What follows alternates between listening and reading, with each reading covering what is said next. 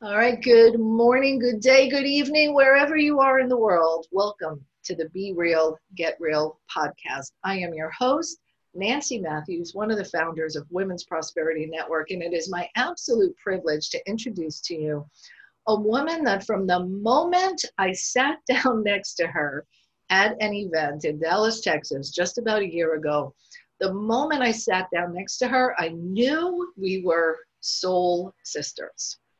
You've had those experiences, I'm sure. And the beautiful thing about connecting with and meeting somebody who's a soul sister, the universe ends up making sure you keep connecting so that you can do the work together in the world that you're meant to do. So today I have the privilege of introducing you to Charla Anderson. Welcome, my friend. Hello, Nancy. Truly been a remarkable year since we met. I think it was November of 2019. Yes. Amazing year to get to know you and your family of the Women's Prosperity Network. Thrilled to have that.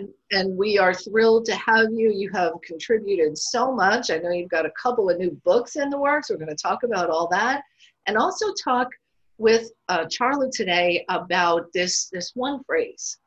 Making a difference every day is actually easier than you think. And she's going to share with us some of her story, her background, and how she got to where she is today. But before we do that, let me share her background and where she's been all these years.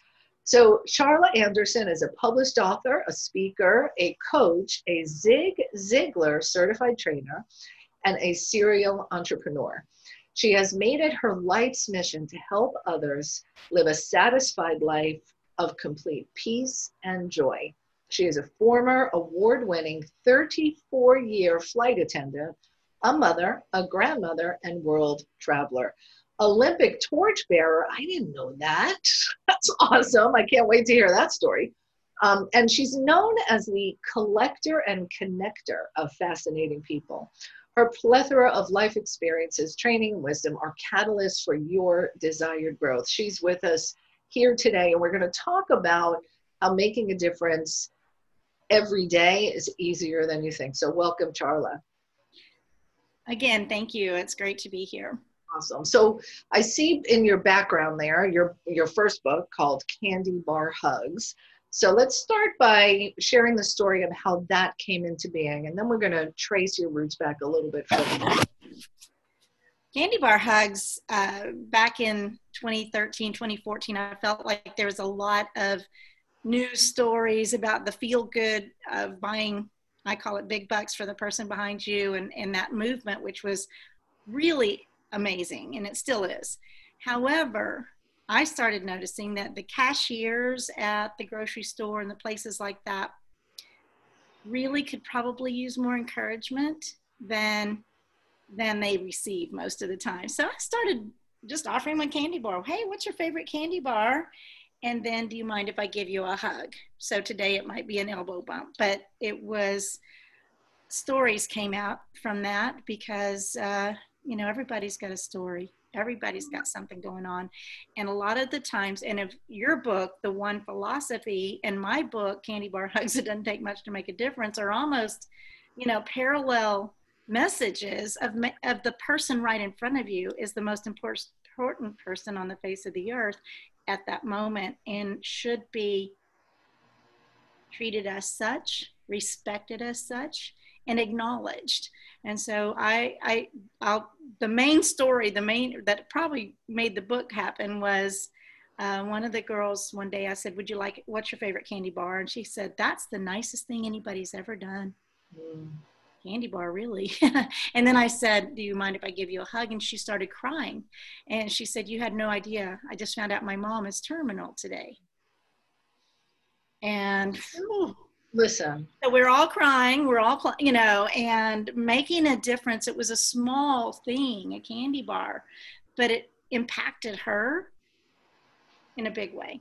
Well, and you never know what's happening in someone else's life. And let's think about it. That cashier stood there for 8 hours of her shift, hundreds and hundreds and hundreds of people going by, not really seeing her. And you took the time to let her know that she mattered to you. And we can all do this, right? We can all do this. And I just love the spirit in which all this is done, obviously. And it's really a call to action for us to see each other more. Now, you said that was around 2014, 2015, and then you wrote your book and you've been speaking, you're doing all these wonderful things. I have a sneaking suspicion that in your 34-year career as a flight attendant, you were one of the good ones. I was a good flight attendant. And it has to do with seeing the people, right? So especially towards the 34 years, I was 20, when I started, or 12 probably. I like that 12. But those were my people, my mission field. So when I went to work, I served. I am a server. I took care of the people. And I loved them. And I feel like I made a difference, maybe 3 or 4 people a day or a flight or whatever, depending on, where we're going, but just really impacting. And the observation factor is an awful big thing, like in the candy bar story. People that are observing, honoring and acknowledging a human being, it lifts the energy of the entire environment and the universe, I think. So yeah, you mentioned the torch, so Delta Airlines had they were the official airline of the Salt Lake City Olympics, and I was honored and peer nominated and got to carry the Olympic torch for those Olympics. It was a huge honor. You have pictures of that? I'd love to see a picture of that. I'm getting pictures. I've lost the picture but I have the picture of the torch and everything. I have it with me, but and I will get that to you. The Delta Airlines has called their top honor is called the Chairman's Club, and I also received that honor. It was 100 people a year, peer nominated out of 80,000. It's a big deal. Wow. And back in 2005, I was chosen to be one of those. Well, so high honor. I want to go back, because obviously in this long career that you had, decades over time, I would imagine there were times when your job was not easy, or there was a change in management, or something else shifted. And I often experience, or people share with me, that my company isn't treating me right. So then people end up not treating the customers right. We've all had that kind of experience. And I suspect there may be somebody watching right now who's in a less than pleasant job, or maybe they're doing something they have to do rather than living their passion. What would you say to someone who is really struggling or feeling challenged? What can they do to be that one to make a difference? Step out of themselves a little bit, look at circumstances are not who you are ever. There's nothing out here that is who you are. Mm-hmm. And so maintain who you are. And I'll explain something this way. There's 2 types of service people, and we all have experienced both. You're in line at the counter and you're like, please, not that one. There's people that are servers. They have empathy. They want to make a difference for you. Whether they feel it or not, they show empathy and concern for your situation. Then there's I call them the enforcers. And I mean, you can relate to that, because get that seat up instead of, hey man, humor goes a long way in certain situations. And the enforcer, I feel, they don't love themselves enough to love others. They don't love themselves. That's their control, and their power in their life is over you right now. And so I would love for people to shift and just realize that one person right there that you're dealing with, or that job that you're dealing with, isn't you. But if you learn to do the best you can wherever you are, no matter what. My mama said, leave the world a better place. And I I choose to do that as much as I can, and think of the person that actually has to pick up the trash on the plane, or has to clean the hotel room, whatever it is. If you would just love those, just think of the next person and leave the world a little bit better than you found it every time. It doesn't take much more effort to do that, and just be kind. Beautiful, beautiful. And I love what you said about, kind of step back away from yourself. And one of the thoughts that you inspired in me was, even if you're in a situation that's less than desirable, something you don't like, even if you feel stuck in it, the question comes down to, who are you being in that circumstance? Because you honor who you are and whose you are, and don't, nothing out here will change that if you've gotten your own strength of character to be, just to be instead of just do and be. So as you're all listening in, I'm sure you can hear this long-standing commitment to kindness and goodness and empathy from Charla. And there's an incident that happened that I'm going to ask you to share. And that was a big turning point, not only for you, but for this other person. You know which story I'm asking for, right? Is it this one? Yeah. Okay, yeah. Okay. I have a lot of stories. I know, that when you shared that story with me when I first met you, I was like, oh, what courage, what conviction to your faith and your values that represented. So please do share with our audience. Well, I'll begin with what you say after, whatever you say after you say the words "I am" is who you are. It's who you are. It's who you are becoming if you say it repeatedly. And so I had said for many years, who I am is bold faith, no fear. And I'm just kind of, who I am is bold faith, no fear. I don't even know why I started saying this at right now. I don't know why. But when I was faced with a situation, I was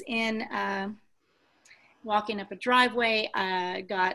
Somebody came up from behind, grabbed my good stuff. I was at a convention, my clothes, my cowboy boots, my computer, and all that stuff was gone. And then they're got a gun right here at my head and going, give me your purse, give me your keys. And I had a death grip on them. And I was like, something just came over me. And it's interesting to me because I always put my hands out in front of me as a shield because I feel like I had one. And I stepped towards the gun and I said, you need love. And they ran. So okay. Pause. So you were faced with your life being threatened. And what I'm hearing is for years you had this mantra, I am bold faith, no fear. So when an instant came up, that was really putting to the test, who are you? You stepped into that. So wow. And so you said you got a gun on your head and you said you need love, and they dropped it and left? They didn't drop the gun, but they did shoot the gun actually from the car. And the shell came. Can I say the funny piece? Because to me, I'm from Texas and I was in Tennessee, and I said, the police found the shell, and I said, was it a 9mm? I'm from Texas. So I think that they saw, we were two little old ladies, and, I think they thought we were easy targets.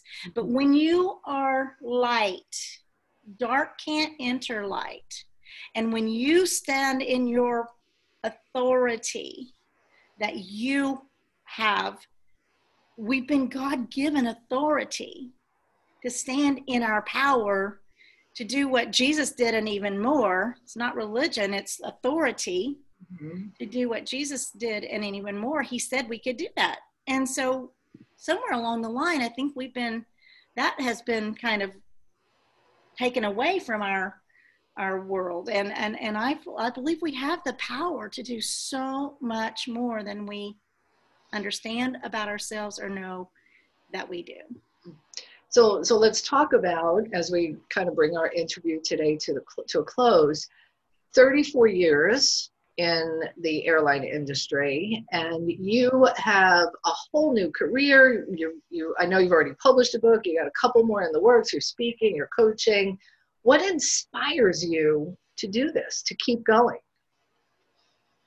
My mama said, leave the world a better place. I feel like I have